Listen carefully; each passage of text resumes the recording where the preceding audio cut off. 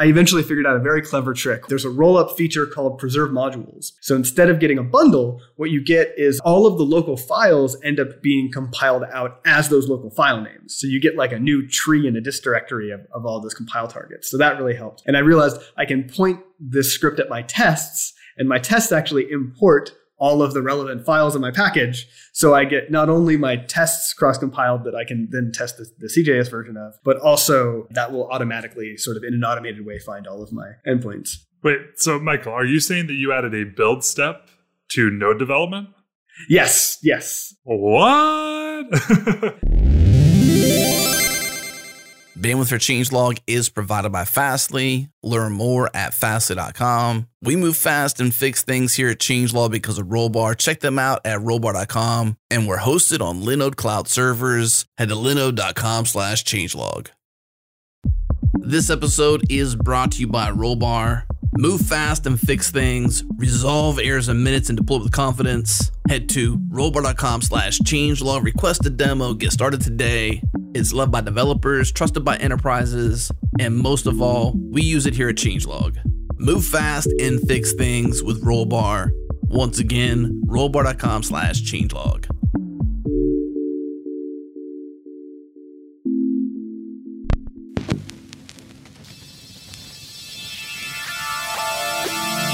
Welcome everyone to JS Party, your weekly celebration of JavaScript and the web. On today's episode, Mikeal and Chris are joined by Fred K. Schott. Now, you may remember Fred from episode 69 on Pika. This time, he's here to talk all things ES modules. Let's get straight into it. Hey, it's party time, y'all.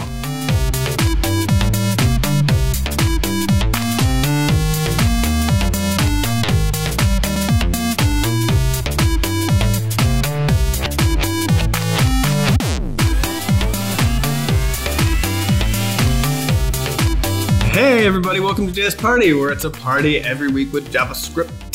Let's get into it. We're going to talk about ESM today. So what is ESM, and why do we have so many acronyms for things instead of just talking about them like regular humans? Fred, tell us about ESM. What's ESM? Oh man, ESM is everything and it's nothing, and it's not a big deal and it's a huge deal. It's a really cool technology that I'm very excited about. Sounds like JavaScript. Yeah, like JavaScript, it's both a toy and changing the world at the same time. ESM is really just a way to like load JavaScript. So yeah, really a pretty simple concept, but it's a concept that works really well on the web, which is something that we haven't really had up to this point, which is amazing on its own. It kind of takes the best parts of the web where things are usable by the browser and they're URL based. So the browser knows how to cache things and load things and kind of load everything you need at once in parallel.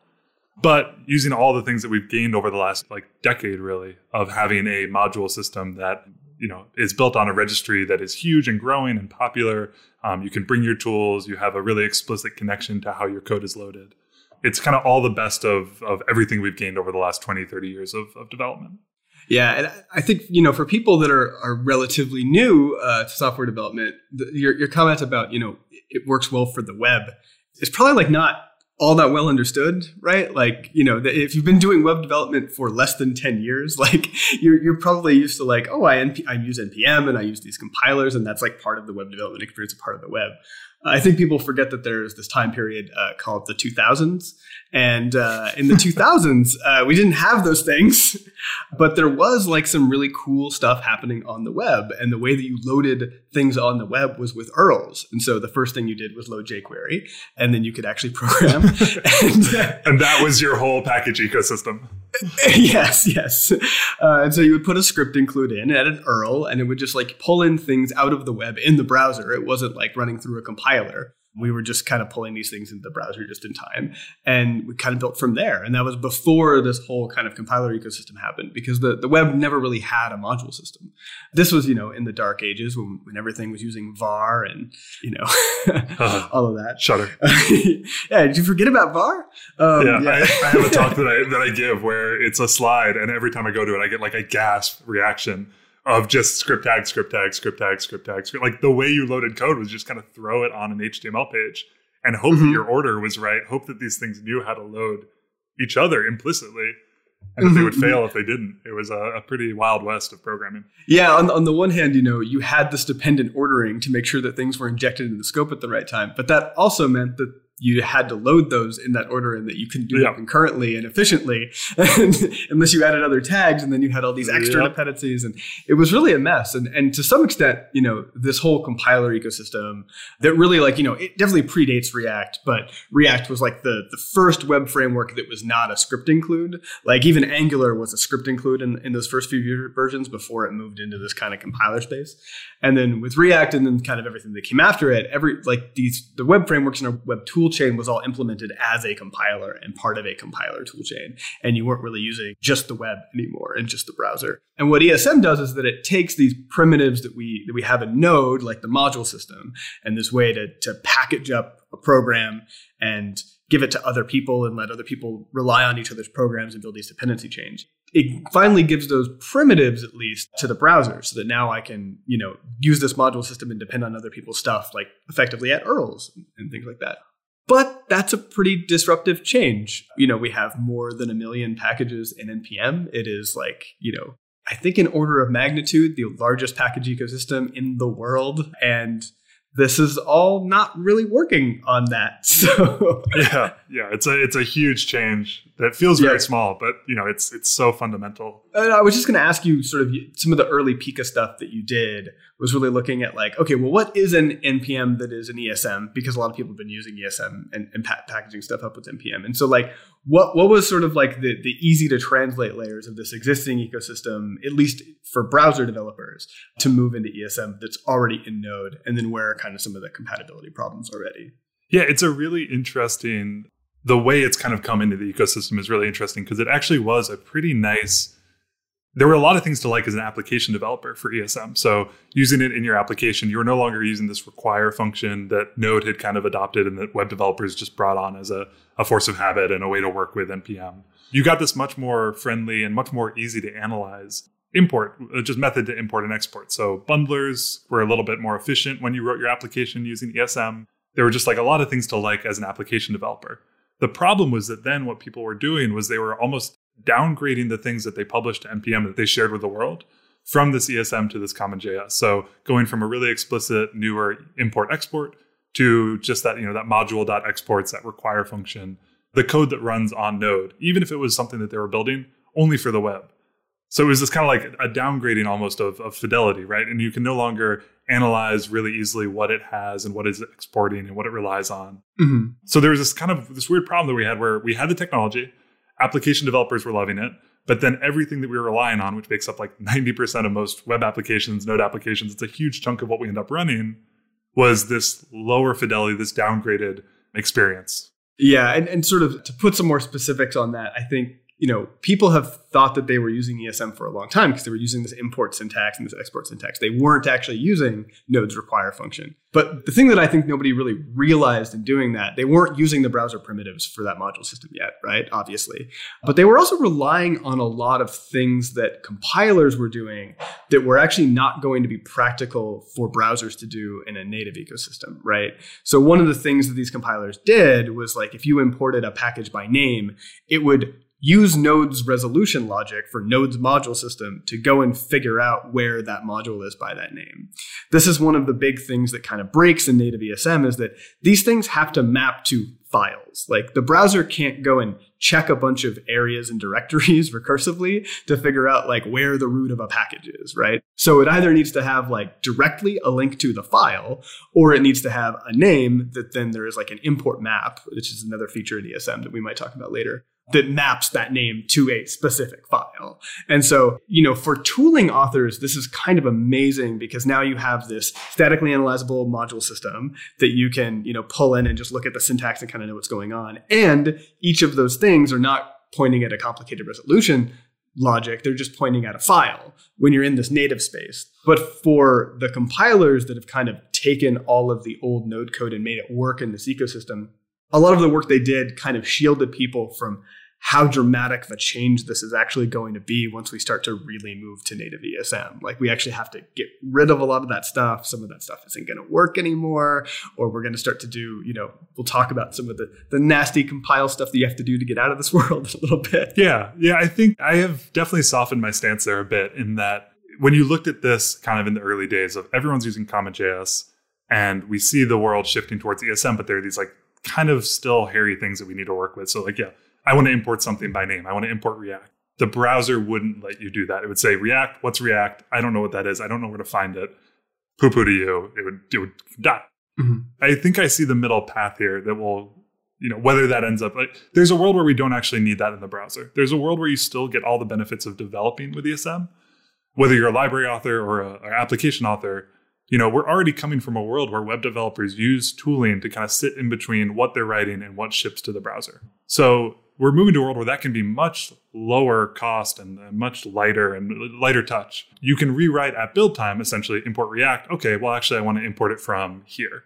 There are these things that seem like limitations of the platform, and they definitely are, but they aren't blockers in that way, where tooling that we're already relying on can both simplify itself, become lighter touch, but also take care of these last few issues that exist, these last few things that might be blockers, but can just be solved by tooling.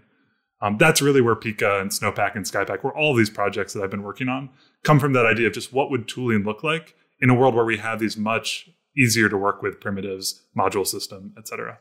Yeah.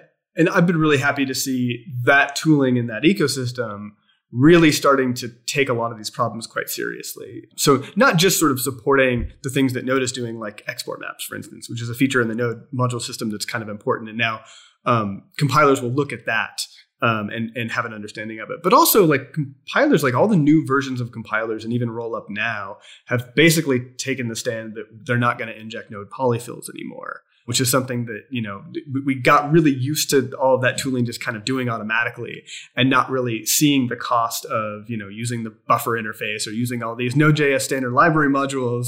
Yeah, all of a sudden you were looking for one hashing function and you installed the entire cryptographic library of Node into your web application. It's like, why is my web app a megabyte? It's like, oh, that's why. Yeah. It's pretty bad. I've been dealing with just removing just buffer from my code, like just buffer from like our libraries and our dependencies. And honestly, at first, it wasn't even migrating to uint8 array. It was just importing buffer as a module instead of relying on the polyfill, because the polyfill was going to break in all these compilers. And that took months, like hundreds of PRs. And, we have a much bigger change going now in the same stack where we're actually migrating to uint8 array. And, changing out a value type is one of the most destructive things that you can do in these ecosystems. So it is a bit of a painful upgrade. But before we sort of set this down, what are the benefits? Like, what are we going to get out of this other than just the pain of migration?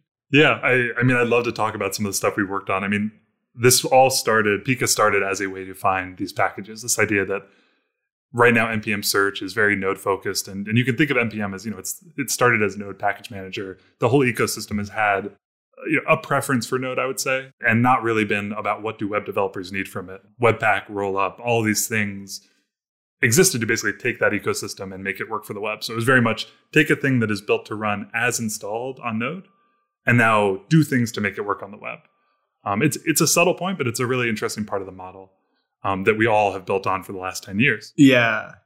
The realization was that this was a big change for kind of evening that playing field, and that like now ESM as a module system is something that everyone can rely on. And that what that means to make this work for the web is actually much lighter touch. So when you have a module system that you can ship to the browser, if you think about what Webpack does, especially when you're doing development, you hit save, and what Webpack has to do is take that one file change, now integrate that into these bundles that it's created, recompile, rebundle, reship to the browser. What you end up with, and I've seen this myself, I know if you've done web development, you've probably seen this yourself, this idea that your dev server takes a long time to start up. When you hit save, it takes a long time to react to that change. There's cool things you can do with HMR, and then if you've heard of React Refresh and all these different projects to kind of shorten that cycle. But at the end of the day, what you're looking at is I've changed one file and now my dev tool has to go and change a bunch of files. And that's just built into the model of bundling, by definition of bundling. And by definition of what Webpack, Parcel, Rollup, what they're all doing is they're following that model. What I've started experimenting with Snowpack is just a different model. So all the same build tools, you still use Babel, TypeScript, everything you're using today. But the model is changed, the underlying model. And what that says is that when I do development, I actually stop using a bundler. Because I have ESM, which works in the browser, I make a change to a file. And now all I need to do is rebuild that one file. So instead of rebuilding lots of files, recompiling, rebundling, and then shipping that to the browser, it's, how fast does Babel build a single file? Pretty fast. And what that also means is that for caching, right? Bundlers have done a ton of work to create a really smart caching layer. But at the end of the day, again, when you're combining all these files together, your caching is just kind of lower fidelity because multiple files are combined. You change one, you change them all. What we're able to do is that once that file is built and cached, because it's only one file, you never have to rebuild that file again until you change it. So the caching story for Snowpack as a dev environment is that basically every file is built once and once forever. And then as you make changes, you rebuild. And if you change a config, you rebuild it all. But the savings that you get on the second run, the third run, the fourth run, the startup time is essentially less than a second, down to 50 milliseconds for most people, because all that upfront work of combining files together and bundling, you don't need to do that anymore with ESM. You have a browser, a module system that the browser understands. So you can just kind of ship it. And Snowpack exists to just, again, like Mikeal had mentioned, there's a few little things that it has to do other than building just to make this run in the browser, but it's really light touch. How does that work with, say you're consuming a library that uses CommonJS? So what do you have to do to support that? Yeah, so that's smack dab in the middle of our problem space, which is revisiting that question, what does tooling look like for a world where you're ESM first? The one thing we need to do is when you import React, we rewrite it to a URL, so a place that we are now hosting a React package. And then what we do is React is CommonJS, so that's actually a great example for this. What we do is we actually look at, okay, you're writing ESM. So your files, they're the ones that change often. We'll have this really light touch dev workflow where we rebuild and resend single files to the browser. For your dependencies, those actually don't change that often. So what Webpack and others are doing today is they're rebuilding entire chunks of your application every time you save a source file. But what we're able to do is say, that CommonJS thing that we still need to handle, once you install it, it doesn't change. So we can actually, essentially what we're doing is we're bundling that one dependency. We're converting it from CommonJS to ESM one time as an install step, more than a build step or a dev step. It's a one-time cost that then gets reused until you change your dependencies again. So we handle it as we're ESM first, but we have this CommonJS support where we just turn it into ESM. And that's something we do once, and now it's saved in your project and reusable forever. That sounds like a non-trivial problem to solve. Yes. Snowpack has existed for almost a year now. So it's not something that we've just kind of stumbled into. The first version, that was all we focused on, was you tell me your dependencies and I will give you essentially, what is React? It's many files kind of combined together. What we would do is we'd take React and give you a react.js. We'd give you a single JS file, an ESM interface, and it would be runnable in the browser. The idea there is that that's the problem to solve here. And once you've solved that, now you are essentially an ESM-only dev environment. All of the files you're working on are ESM. All the files that you're serving to the user are ESM. And you can start to do some really cool stuff once you're relying on that assumption.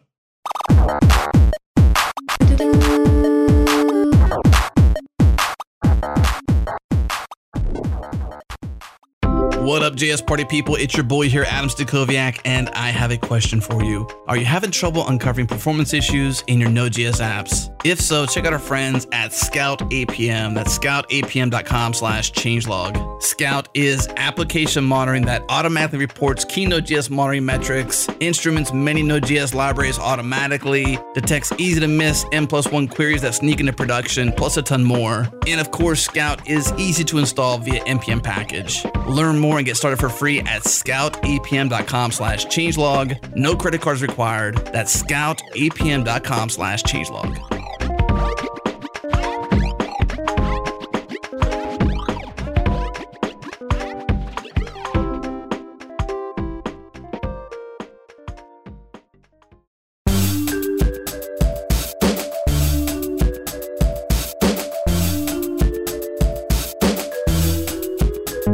Okay, so something that I have been doing is trying to port a lot of my libraries to native ESM. Particularly, I have a set of new libraries that are really the foundation for a kind of stack and an ecosystem that we're building.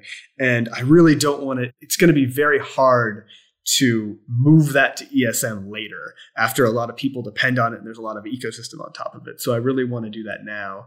And so I've really been struggling with a lot of the incompatibilities in native ESM, particularly in Node.js. So, it's been very easy for me for a long time now to write a library that works in Node and works pretty well in browsers through compilers. Like I can, if I'm using require, everything just kind of works. If I limit my dependencies and stuff, I know how to kind of limit the tree and things work out like relatively well. There's definitely a bad way to do this and a good way to do this. And I found like kind of a sweet spot. When I started going to native ESM, it was like, everything's broken. So to talk about some of the compatibility differences, I should start with some of the history here. So Node has a module system because we didn't have one in the browser. It's the same reason why it has its own buffer API. There was no binary API in JavaScript yet, so we had to invent one. And when NPM was created, Isaac started working a lot more on Node Core and in fact took over the module system. And so Node's module system and NPM kind of co-evolved together. And the resolution algorithm inside of Node actually came from NPM, and these kind of play on each other. And if you look at where compilers are today, you can see that they all kind of started with Browserify. And the take there was like, okay, I have all this code in Node, like how to make it work in browsers. And so Substack wrote this compiler called Browserify. And it is very much like from the point of view of a Node person that wants to get things on the browser, not a browser person that wants to get things in Node. I mean, Substack is really like the sort of philosophical center of like the small modules philosophy around like in the Node.js ecosystem. Yeah, what is he up to in terms of module count now as an author? Oh, it's got to be over 1,000 at this point. I mean, there's no way that it's not over 1,000 because he was doing like about 100 a year for like a while. In some years would be more, but yeah, it's way up there. But he's actually writing a lot more Rust now, so I think that it's probably like come down a little bit in recent years. Anyway, like, from there we started to get other compilers, and all of these compilers leveraged Node's module system as the sort of like way in which you packaged up these little packages and then brought them back in for use in the compiler. And so even as front-end development became 80, maybe more % of what is actually in NPM, the usage of NPM, like if you look at the numbers on this, like front-end actually dominates this ecosystem and back-end is like not as big. Backend in Node is bigger than backend in most other languages, but this just kind of shows like how big web development is and how big JavaScript is compared to a lot of other languages. And so the tooling has always had this very kind of Node-centric like view of the world. And one of the challenges that they had when they were building the module system, like the ESM in the early days, was like, you can't really reconcile a lot of the decisions that were made with what needs to happen in the browser. Like you can't have a resolution algorithm like that. Like you have to just point at a file. Like that's not going to work for us. A lot of the things that you need in the syntax to make it statically analyzable are important to make it fast in the browser. And so these things weren't very well reconcilable. And to top it off, Node was in a very bad position as a project to be able to actually communicate and to work well with standards bodies at that time. This was 2013, 14, 15? Yeah, exactly. So it was before the IO.js fork, before the foundation. Node just didn't have the capacity as a project to really participate well. And so a lot of changes actually did make it into ESM, and people like Yehuda Katz did work to make ESM easier and more compatible with Node, but nobody who really understood the complexities of Node's module system were there. And so a lot of things were ratified before we had figured out how we would actually deal with compatibility in the future. And everything was really locked down and really ratified. This was also before TC39, the standards body doing JavaScript, changed a lot of their processes. And so it's actually like a much better kind of staging process, and you need a lot more implementations to get through to the stages now. This was one of the last things that kind of passed in the old process. And so it's just been a real nightmare to try to get this into Node. I think that the effort has taken roughly 4 years to figure out and get unflagged. And there's just been like so many complications and compatibility issues. And so at this point, like the trade-offs that are there are somewhat permanent. And there's some things that are never going to work. So when you are writing ESM, you can import something that is CommonJS, and Node will figure it out and kind of give you a module back. If you are using require and you try to require a module that was written in native ESM for Node, it will fail. So this is a one-way migration that you make. And if you just publish a package that's just native ESM with nothing else, it's not going to be usable by anybody using require. So that's really painful. And this was one of the first kind of things that I dove into. Eventually, with kind of some help from Miles Borens, I figured out a way for Rollup to actually generate a CommonJS version of the package and all of the package files, individual files. And then you can use this thing called an export map in package.json. You can look up that feature if you want. And this is how you say, like, here's where the import file is that's ESM, which is like the regular file, and here's the one for require. So when you require this, like, don't fail on the ESM version, here's the CJS version. So now there's like this sort of build step as part of all my stuff that's using this export map. And that worked well for Node compatibility. I eventually figured out a very clever trick where there's a rollup feature called preserve modules. So instead of getting a bundle, what you get is all of the local files end up being compiled out as those local file names. So you get like a new tree in a dist directory of all those compile targets. So that really helped. And I realized I can point this script at my tests, and my tests actually import all of the relevant files in my package. So I get not only my tests cross-compiled that I can then test the CJS version of, but also, that will automatically sort of in an automated way find all of my endpoints. Wait, so Michael, are you saying that you added a build step to Node development? Yes. What? I mean, like, if you just want to say, screw you, you got to use import, you can't use require anymore, you can avoid this build step. But yeah, Node people now, if they want to maintain compatibility with the old world, they're going to have to suffer a build step the way that browser people have done for a long time. Yeah, that's a really interesting part of this, right? It's that web developers had to make this compromise, 7 years ago or 5 years ago, whatever it was, where, okay, you know what? To make the ecosystem work for us, because it is not compatible or because there are inconsistencies, we are going to add a build step. So now it's so funny to see this, because now the web is saying, great, we get a lighter build step. Mm-hmm. But Node is having a very different conversation, which is, what does it mean to handle these inconsistencies? Do we have to build them into the platform itself? Or can we follow a path that you're kind of following, where in user land, you add essentially just a layer in between the two to handle these inconsistencies for you? Mm-hmm. I don't know what's the right answer, but it's very interesting to see for the first time, like, the web is actually able to move in a direction that feels natural, and the Node is having this kind of come to moment where they have to decide what they're going to do. Well, and Node is very concerned with performance and very concerned with trying to keep the platform relatively thin. And so the one thing that Node will not do, and there's kind of a line in the sand on this, is that it is not going to cross-compile your code.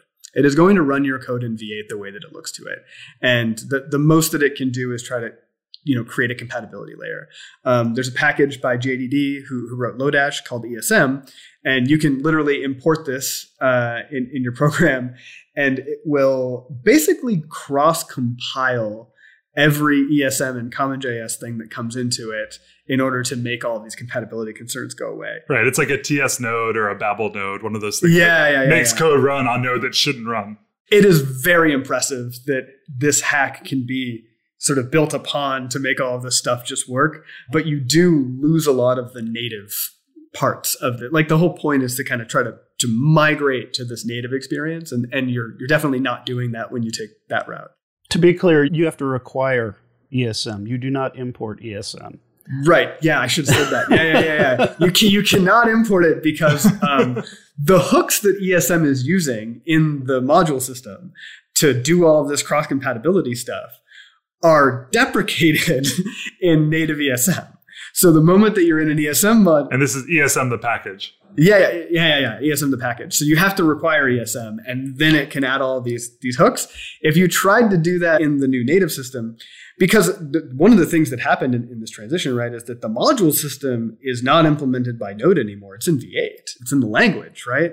So we don't have the ability to give you userland hooks to just like go and do all your like YOLO crazy. Like you've got to, like, you can do that in the old require stuff, but you can't do that in ESM anymore. But yeah, like that, there's been good work here trying to deal with this stuff. But yeah, once you move to native, then you have to compile. But before you get too on your high horse about like, oh, like now you're doing what browser people do, it also still sucks for browser people, because Webpack has opinions, I guess. And one of their opinions that they've had for, I think the oldest bug I saw was at least 3 years old. But Webpack thinks that when you do export default, right, which is the default export thing that you do in ESM, that should not turn into a representation to CommonJS that looks like a default export, like a module.exports equals, right? They have the view that when you do this transition from ESM to CommonJS, that should just be an object with a default property. And this opinion is shared by literally nobody. So Webpack does that, and that's in Webpack 4, and Webpack 5 is going to be in beta for quite a while. And I don't even know if they fixed it. So yeah, that means that you run into this other problem where I publish this module and it works in Node and you can require it in Node. So you get your program up, you npm install my module, you require it. It works, right? Because I did that cross-compile step. Now you try to run Webpack on it. And what Webpack is going to do is it's not going to find the require stuff because it doesn't know anything about export maps and that whole require thing.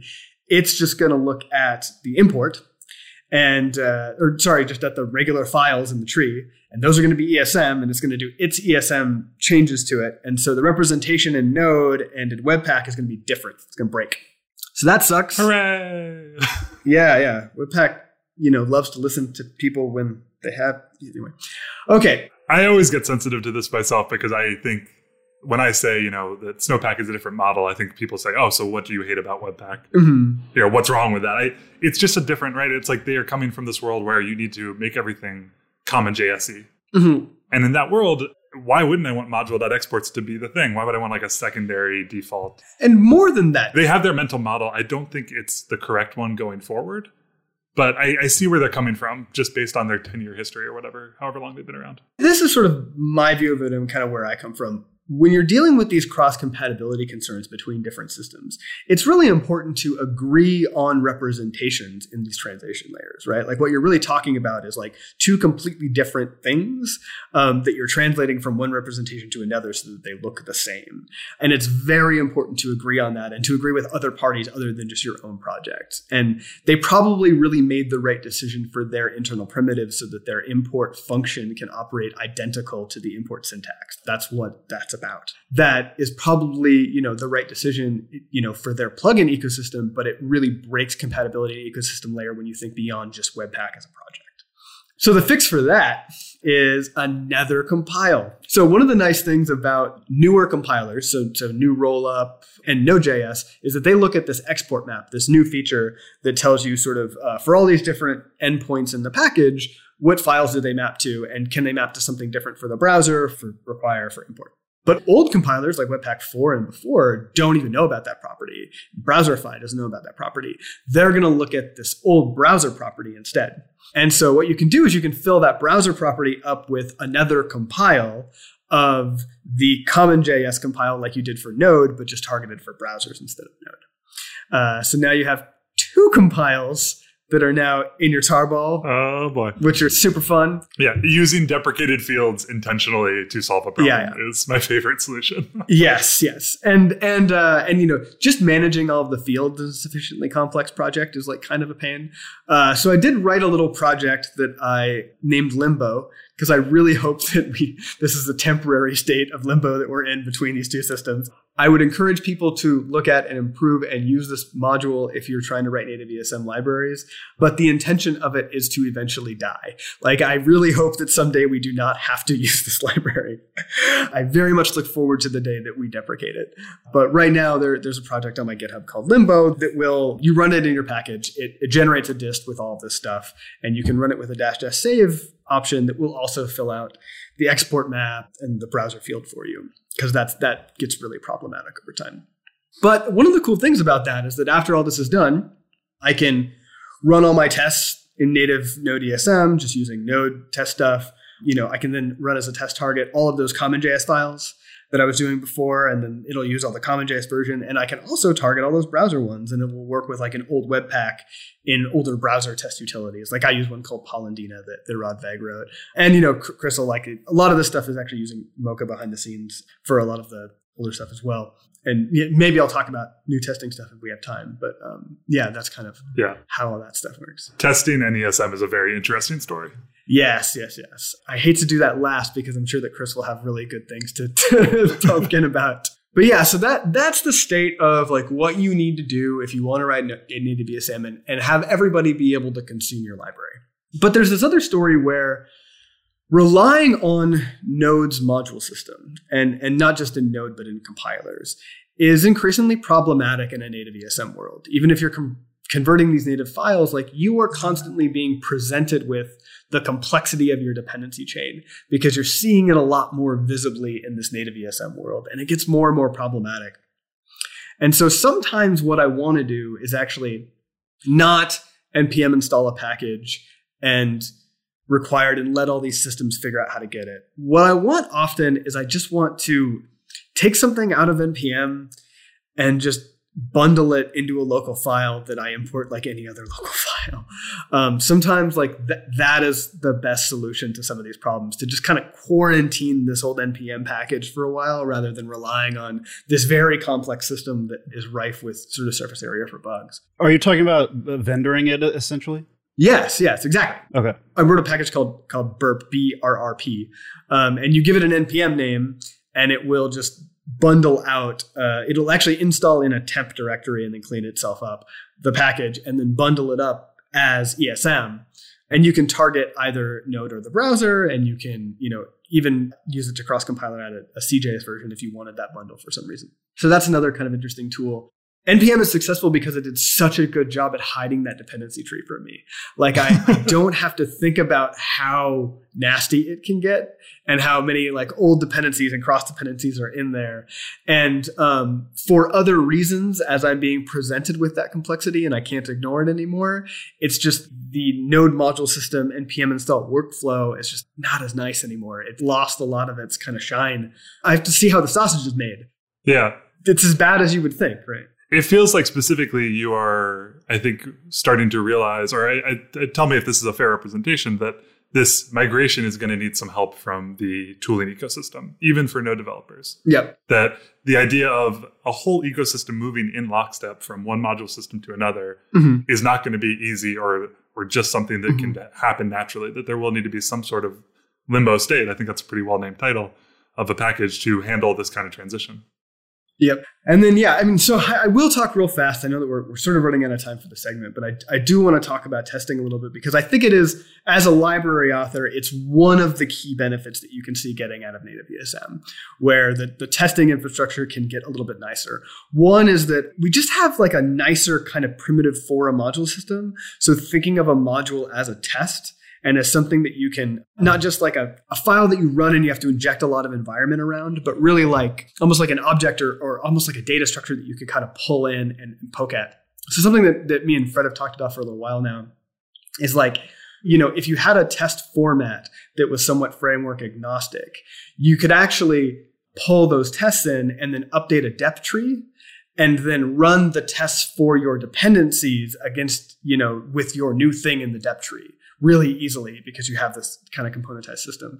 So I started to write that because testing in native ESM is also really nice. Like not having to bundle anything, or at least not having to bundle your local files in order to get things running in the browser opens up a whole new vector of like really nice testing that you can do. So I started working on something called ES Test.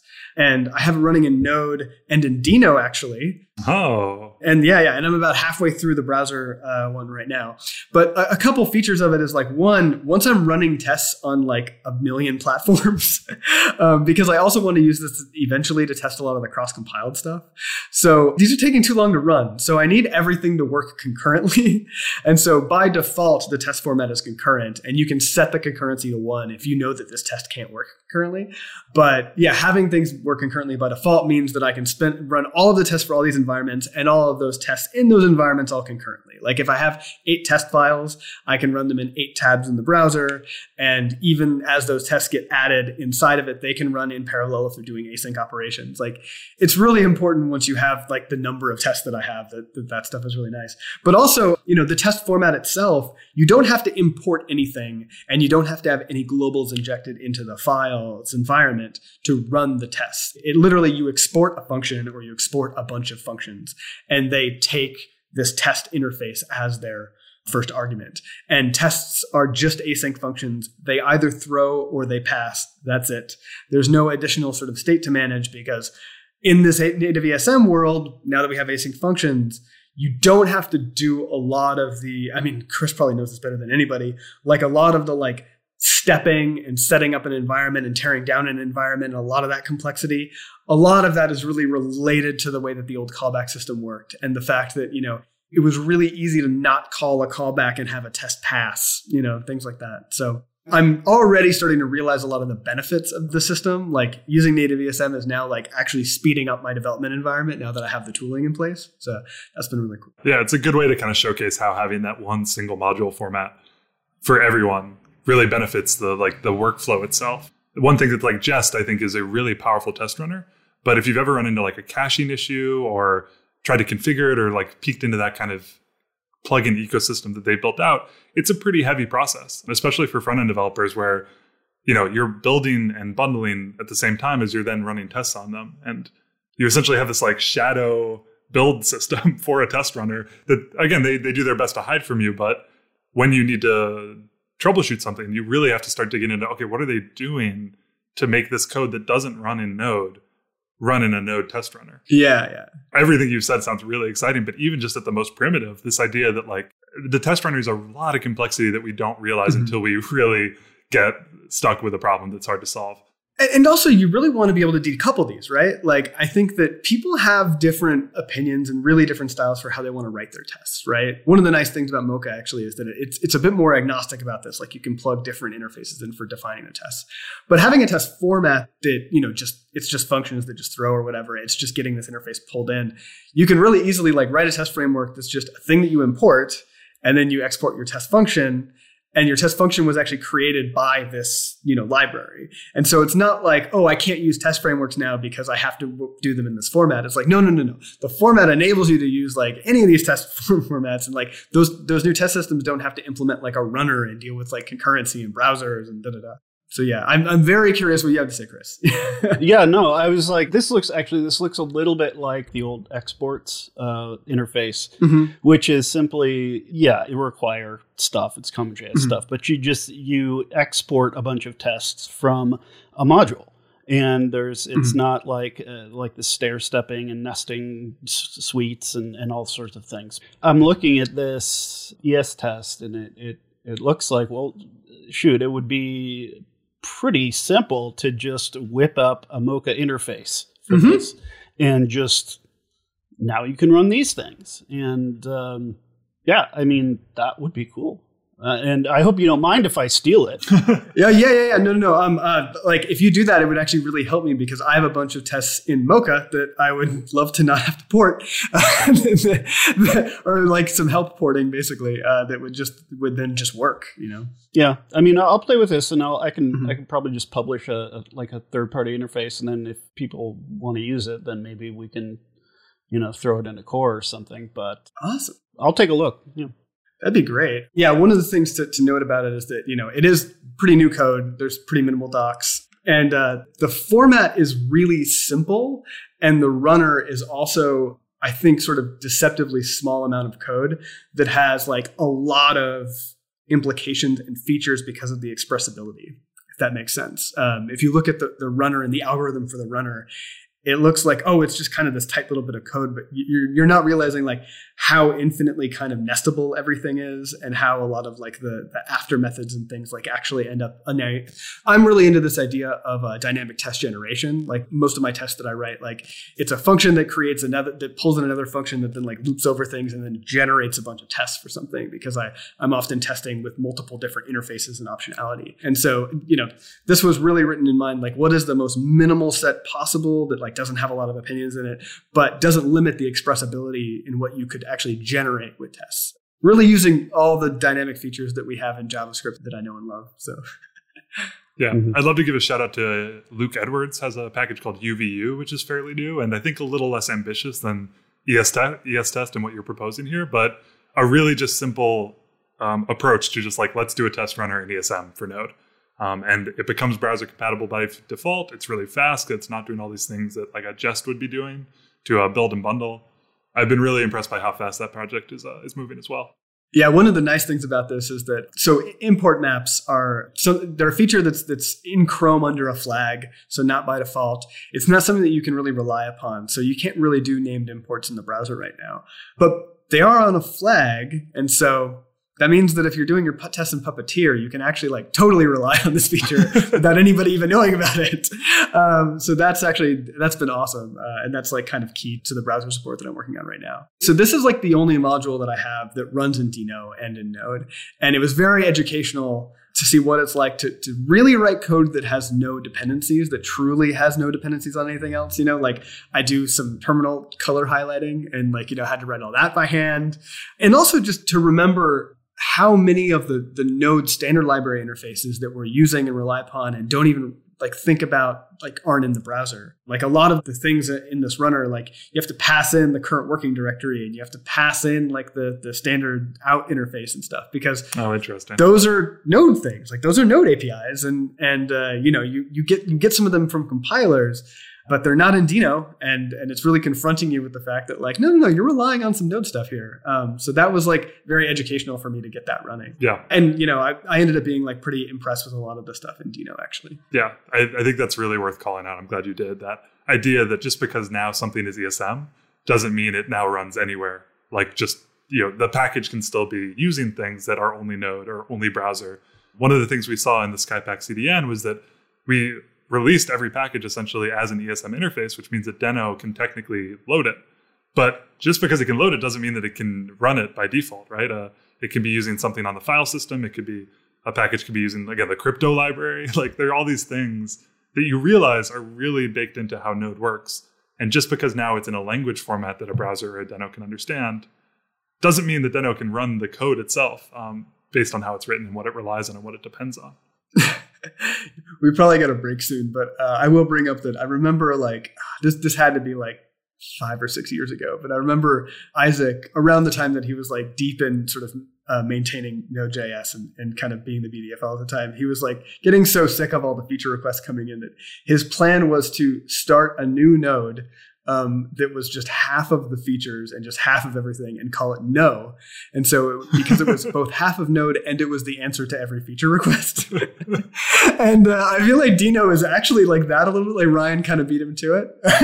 Yeah. Like they're like, no, like these are problems for the platform to solve and the platform hasn't solved them yet. So like go solve them in the platform or solve them on top of the platform and then it'll work for us, right? Like I think that, their approach to package management, they don't have any right now. And I think that their take is that it's not their problem to solve. It's like, it's your problem to solve, actually.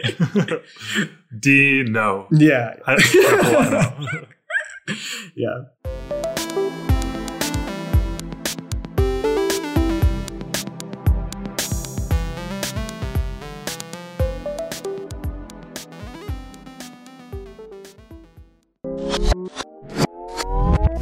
Linode is our cloud server of choice. Grab the Nanode plan for just $5 a month, just $5. That gets you a gig of RAM, a blazing fast 25 gig SSD, and 1 terabyte of transfer. Let's be honest, you can go a long ways on that $5. When you do need to scale up, their prices are predictable, so you can put your calculator down. You won't need it. We've been running changelog.com on Linode for years, and we've always impressed by their award-winning support team. Check them out at linode.com/changelog. Once again, that's linode.com/changelog.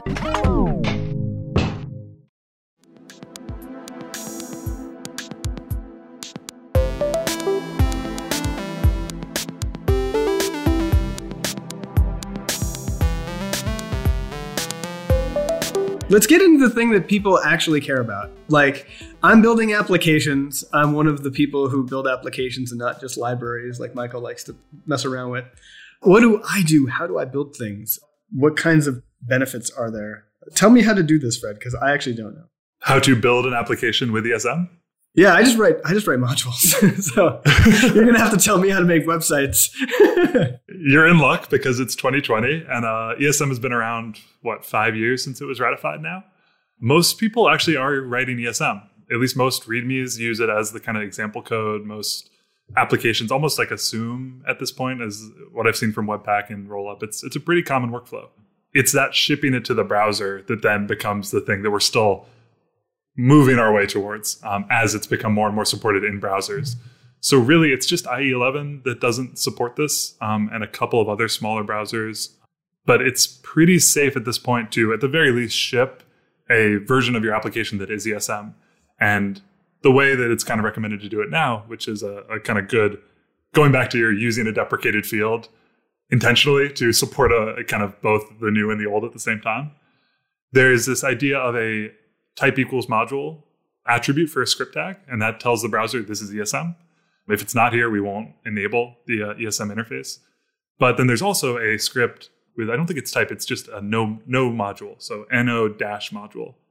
And what that says is like, this is intentionally not ESM. Like if you are a non-ESM browser, this is for you. And so I actually don't know much of the history of it, but it seemed in retrospect like this really smart thing that, okay, it's IE11's coming out. We know we're not going to support ESM. We'll at least support a flag that says, I will run this and I will ignore type equals module. So you can kind of think of it as like a fork. Even the browsers that don't support ESM understand that limitation and won't try to run ESM code. Instead, they'll only try to run code that is like essentially no module. So, oh God, I hope I'm saying this right, but there's essentially this forking. If I'm not, someone please correct me on Twitter. There's essentially this forking mechanism where type equals module is for new browsers. No module is only run on old browsers, and new browsers will essentially ignore it. And maybe you're getting to this, but it seems to me that most people look at that and they're like, well, I don't want to bundle twice. Yeah. That's a pain in the butt. I'm just going to ship the old one and just use that. And I'm kind of the mind, if you're already in the bundled ecosystem and you don't want to take on that complexity, like that's not the end of the world. It's this really interesting where if you're writing ESM, you're already getting like 80, 90% of the benefits. Your bundler is able to much better understand the code you're writing. You've done your part to enter the new world. What you're missing out on is this idea to kind of drop the legacy requirements that you might have behind you. And what that means is that you can really put all the older, like really old, really heavy polyfills and transpilation only for that second no module bundle. So you can essentially start to target a much more modern ecosystem. And what that means is you get less code kind of bundled, transpiled, polyfilled as a result. So performance is kind of that thing where like if you are happy with what you're doing, it's a nice thing to have. It definitely gives you a better performance score. Google will treat you a little nicer with SEO. It's a good thing to do.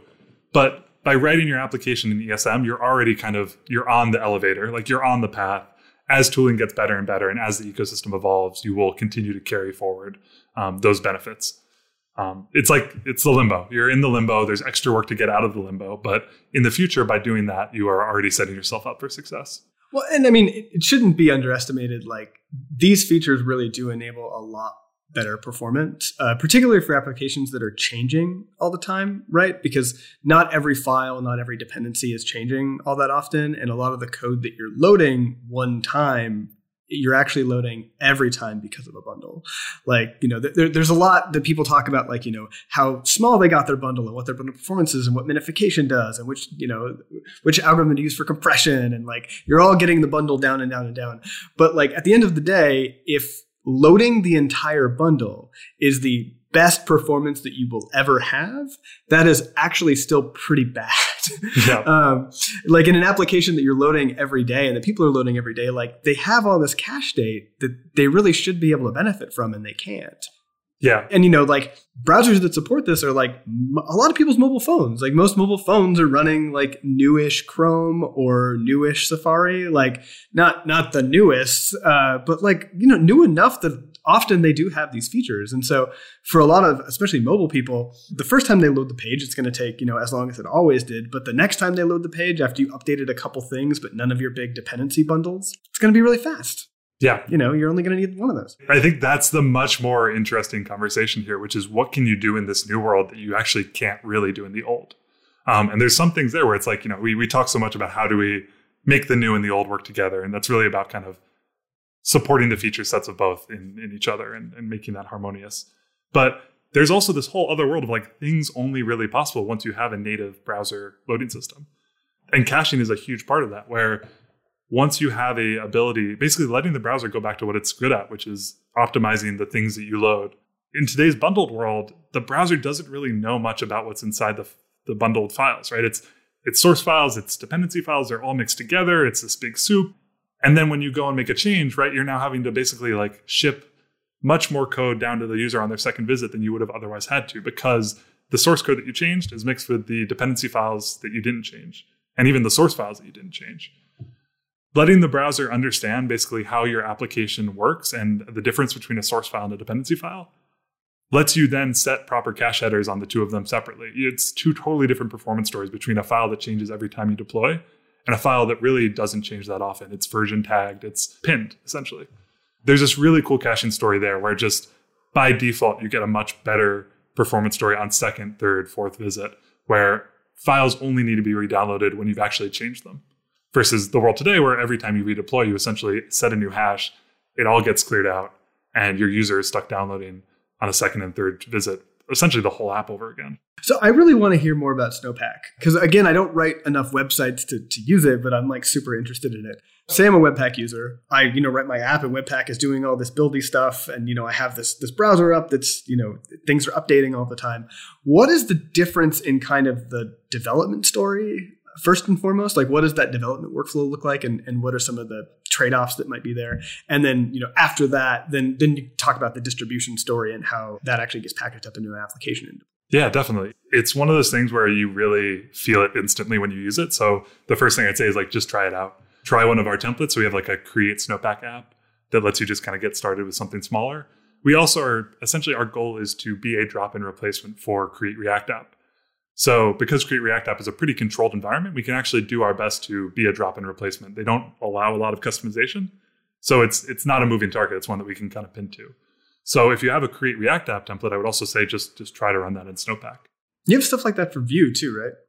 Yeah, we have templates for all of these and official plugins to support the building. The reason I say just like try it and see how it works is because what you get is essentially a 50 millisecond startup time, where instead of having to do any upfront work, we're following this model where we only need to build things as they're requested. So you run, your npm start or whatever you do to start your dev server and like finger snap, it's there. The way that works is that because all we're doing is really setting up the server, that startup time there's nothing to do, right? We haven't seen you request a file yet.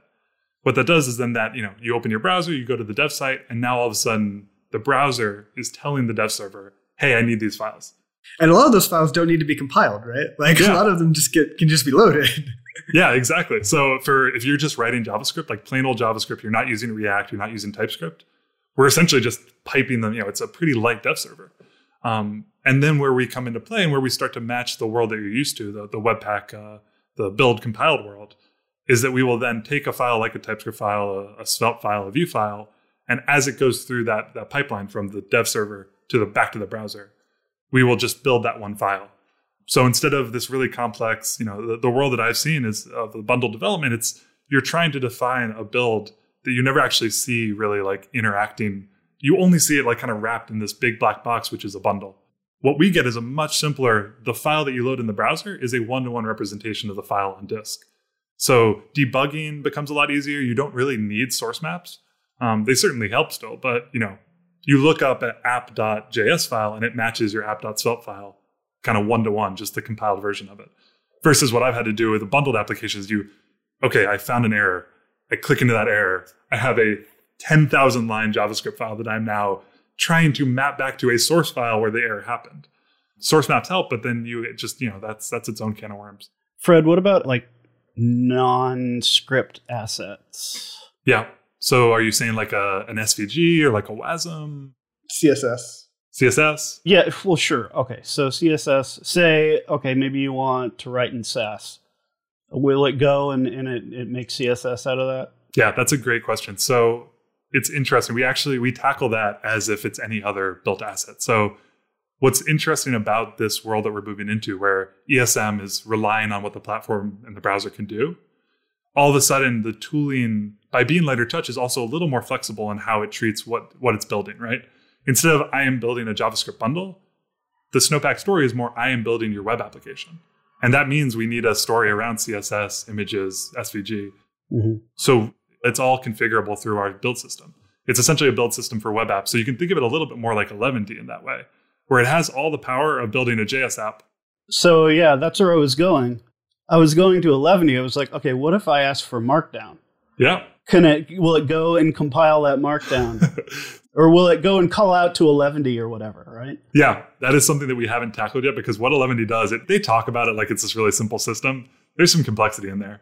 But what we do is we have an 11D starter template and an 11D plugin, where essentially what we're saying is through Snowpack as the build system, the thing that you run npm start and npm build, and you you build your application with Snowpack, we can still run commands through that process. We can say, okay, I am a plugin for Snowpack, and what I do is I run 11t to build your application. So it's this flexible model where we're taking on the idea of serving files and building your application, but on a much more holistic level where you can start to connect tools like Sass and 11d into this, just a build runner essentially that is Snowpack. So in the way that Webpack is really, it's like a very SPA model where you're bundling things together and trying to learn the whole scope of a website as it's represented by JavaScript. What we're instead saying is that your application is your application. It is many things. It's JavaScript, it's CSS, it's images. And what we do is we one-to-one build those. We let you connect the tools you like. And our end result is not a JavaScript bundle, it's a website. So it's really like a website builder versus a JavaScript builder. And because ESM is lighter touch and the tooling is lighter touch, we're able to handle everything that you love about a bundled builder for JavaScript, but in the context of you're just building an application. You're not building JavaScript specifically. Mm-hmm. Now, I'm going to play with that. So yeah, we have Sass plugins, we have 11d plugins. It's this really cool model where for a long time, single page apps have been like the blessed way to do development, and tooling kind of assumes, Create React App assumes you're following that model. But what we're able to say is a single page app is one thing that you can build. If you really want to build JavaScript focused, JavaScript only, CSS and JavaScript, if you love that JavaScript world, we handle that. But if you're trying to build a multi-page app, you're trying to build something that's a lot closer to what a website used to be, which is HTML, CSS, and JavaScript all treated equally, you can do that as well. Our current website is built with 11d and Snowpack together, and they work pretty well together. Well, I'm going to give it a shot. That sounds fun. Yeah, it's a lot of fun. I'd say fun is kind of the word we're going for. Just like realizing how much we've been slowed down by the generation of tooling. Where again, I feel like Webpack, Rollup, everyone who got us to where we are today, we wouldn't be here if it weren't for them, right? This idea that we can all share one ecosystem of packages and that something written will run on both Node and the browser with tooling, that's still an accomplishment. And, we're just kind of the next iteration. So we get to leave behind some of the legacy. But, I totally realize that how we got here is by standing on the shoulders of those giants and all the work they've done over the last 10 years. So obviously, I can use this, and when I'm not running a dev server, I can just compile it all out, and I'll get a bunch of files, and I can push them into GitHub Pages or whatever sort of static site to host. But, we've been talking about there's a lot of new deployment stories and new opportunities in this new ecosystem. So I think we should think about talk about some of the other distribution stories for an application, and also get a little bit into is there anything that we can do to make the legacy part of that a little bit easier? Like you talked about how there's this no module thing, and how do I automate filling in that old no module thing for old browsers and stuff like that? Yeah, I think we're closer to this whole episode I feel like has been how do you deal with legacy? How do you transition very large changes in a comfortable way? Again, I feel like for the first time the web is actually in a pretty lucky position here, where IE11 is getting end of life pretty soon. It's kind of up to what that distinction is, but their general mainstream support, I think, ends in October of this year, which a lot of people don't realize. So sure, you might have some larger enterprises getting kind of an extension with Microsoft. And that still matters if you're like a Salesforce, where most of your customers are these larger enterprises. But if you're building a general application for a general user, all of a sudden that user is not on IE11 anymore. Or it's very rare that you really have that requirement anymore. So I think by waiting for October and waiting a little bit longer, a lot of these problems on the web solve themselves. A lot of the legacy just kind of melts away. And then that idea where it's always harder to support both at the same time, you can kind of just start to build for that world. And the world we're entering on the web is really exciting, right? It's every browser is essentially following this evergreen model now, where updates are sent automatically. Even enterprises are encouraged to update regularly. It's this really nice model where now all of a sudden you can start to build for a much more modern platform. It doesn't mean right when a new feature is launched in Chrome or in Firefox that you can start using it everywhere. There's still obviously a little bit of onboarding of those new features, but your lowest common denominator is suddenly only a few versions back. So there's a really exciting model that's happening there as well. That change is actually going to be pretty influential for not just how you can build for the web, but what you can assume your users are able to use, and then not having to always find a really low common denominator to support them. It's specific to Snowpack. It's one of those interesting things where we now get this option to build and serve an unbundled application. So if you're again, this idea of default complexity versus default simplicity. Right now, if I'm building a web application, I need a bundler, right? Or I'm so used to saying right now. Really, I mean, in the old world, you needed a bundler to work with NPM. And that means you need all the complexity that comes with how do I configure this bundler? What plugins do I need? The model that Snowpack is following is that by default, everything should just work. Everything should just work in a way where you don't need to do a lot of configuration to get an application that runs. Instead of bundling being an assumption and a requirement, it's now just an optional thing that you can do for performance. And that's, again, we're taking the old and the new and trying to grab the best of both of them, where bundling is an optimization at the end of the day.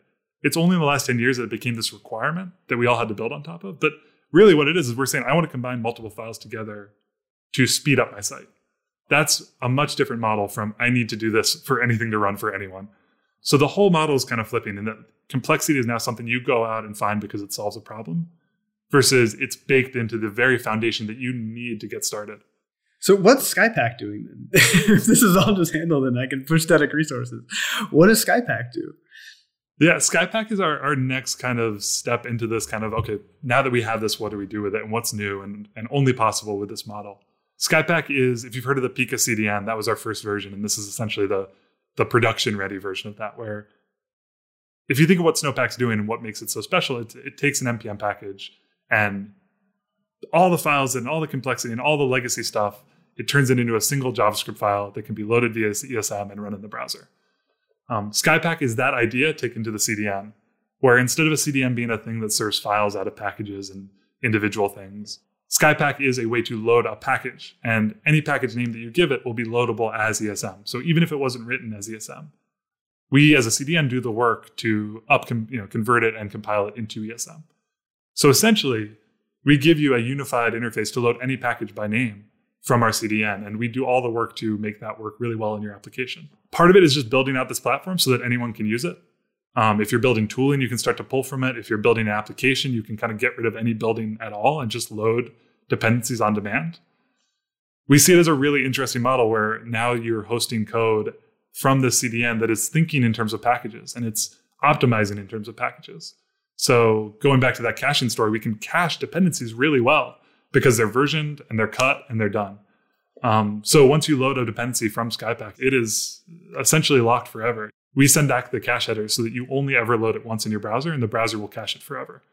It's all these things that you can really only do with an ESM system, where the browser is now able to go back to what it does best of the optimizing your files and understanding your cache state, versus really realizing what the older tooling was doing was trying to replicate that functionality and essentially taking on the responsibility that the browser is just naturally better at. So the caching story for SkyPack and building on top of it is really, really cool.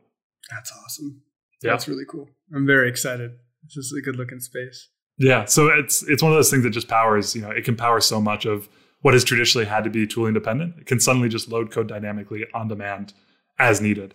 It really is an interesting performance story. Chris, any final thoughts before we close it out? My mind is empty. Now I just want to know what repos Mikeal has private. I meditate for hours to empty my mind. So I meditate for hours to empty my mind. I'm jealous that it happens so quickly for you. This is a difficult state to enter. Yeah, I mean, I write modules. Like, that's what I do. It's okay. It's nothing special. All right, awesome. This is a great show. I think that we really got into ESM. I think I did an ESM show on JS Party 9 months, maybe a year ago. And it was a little bit you can't use this yet. I'm sorry. A lot has changed in 9 months. Yeah. And now it's actually, if you're writing applications, it sounds like it's really ready. You're good. Just write web apps in it. If you're writing libraries, it's still a little tricky, but I think that the tooling is getting there now. If you're a little more comfortable dealing with that, it's ready for you as well.